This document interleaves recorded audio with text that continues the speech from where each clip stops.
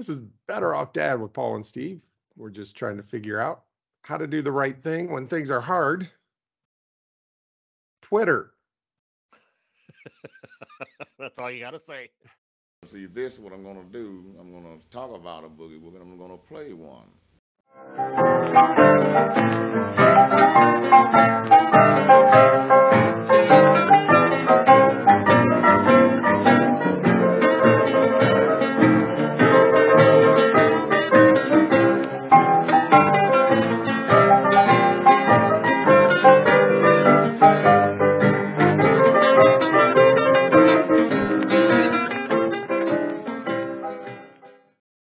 The thing that has ruined social media and Google, the internet basically has been ruined by the only way anybody's been able to figure out to monetize anything is ads, right?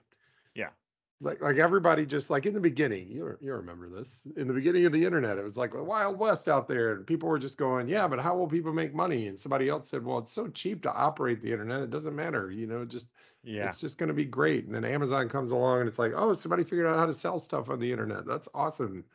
Now it can be monetized and now it can be built out and all this stuff. And then eBay was huge and all this stuff. And then Google comes along and figures out advertising. And the next thing you know, the internet has been ruined, first by Google, then Facebook, then Twitter, and all this. It's just terrible, right? I hate the internet now for these reasons. Yeah. So what I heard as a proposal about Twitter, they said Twitter missed an opportunity, and maybe they missed it and they can never get it back. But they said the opportunity for Twitter is to say, so first, what's the problem with advertising? It makes you the product. Like, Yes. we think we are the customer of Facebook. We're not Facebook's customer. We're Facebook's product. Yep. They're selling us and our attention to advertisers. Twitter does the same thing. They're selling us to advertisers. And so they said, if you think about Twitter and how it's different, it's actually a way for like really well-known people, like people with lots and lots of followers, to communicate with their fan base. Yes. Two ways, right? That's basically what Twitter is about. So it's all about the blue checks, right? Yeah. That's what my children have explained to me. They've told me to stay away from it. So. Yeah, stay off unless you want to communicate. Unless let's say there's this, some celebrity or major minor celebrity that you want to figure out what's going on and have a chance of them noticing you and seeing your question and answering it and stuff. I mean, it's good for that, right? Don't think that you're going to build a following. Yeah. Unless it's like with podcasting. You're not going to build a huge following unless you already have one. So, so somebody said, I heard a very wise person say, so what Twitter could have done, I don't know if it's too late now, instead of selling themselves out to the highest bidder advertiser, they could have gone to the blue check marks and said, listen, you're getting tons of value out of this platform, right? We could work together to get rid of advertisers, get the advertisers out of the way. They're just getting between you and your followers anyway. So let's get them out of the way. It'll benefit you because your followers now don't have to worry about these ads, coming up on their screen. So it benefits you. It benefits us because now we don't have to change the platform to, go with the whims and the winds of whatever the advertisers want that day, right? But here's what we're going to do. We're going to charge you for the service, right? And the guy, the way he explained it, I was listening to it going, and this is years ago. This is probably 3 years ago, 4 years ago. This guy was talking about this. The way he explained it, I was like, if you rolled that out correctly and made sure you got the blue check marks on your side and get them to see how this benefits them, benefits their followers, to get rid of advertising and build the model differently. Yeah. This would be perfect. Along comes Elon Musk. He probably heard the same podcast or read the same article and was like, that's the answer. And he just goes, we're going to start charging all the blue check marks. Yeah. Why did he? Well, I know why, because he's a complete moron who inherited Blood Diamond money and now just runs around playing with it like Monopoly money, right? So that's why he's an idiot. Yeah. But I can't wait for all the Muscovites, all the Musk fans to come along.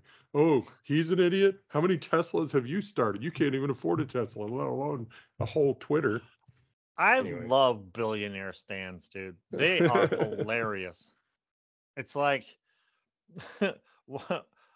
Poor white people think they're like one paycheck or one lottery ticket away from being a billionaire. And they've been convinced of this, because it's been beat into our heads, this whole land of opportunity thing.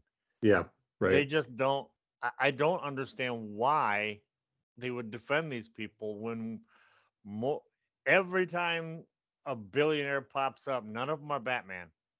They're all Yeah, right. they're all supervillains. Yep. Well, and he clearly has shown like he's he's owned the company for like a week and a half, and he's chased Mhm. away tons of advertisers. He's chased away the blue check marks who are the lifeblood of Twitter, right? Mhm. And nobody, like tons of people are getting rid of their accounts. People are just Yeah. going, even if I thought about getting on Twitter, I might make a burner account just Yeah. just to watch Just to watch the just to watch the shit show. just to watch the goat rodeo. And watch him getting dragged every time he posts something, Yeah, I have a that might feeling be too that fun. a lot of those folks what are making the exodus are African Americans. Within the first within the first 2 hours, the N word went up like 500% on that thing because free speech. It's free speech, yeah. I don't think so. Yeah, you keep using those words.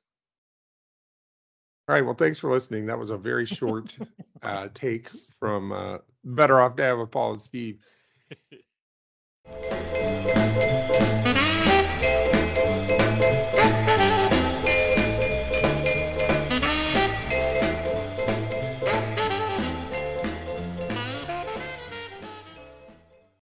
I never heard of this before like a week and a half ago, but now anytime anybody mentions Twitter, they call it twitter.com. It's that passive aggressive elitism.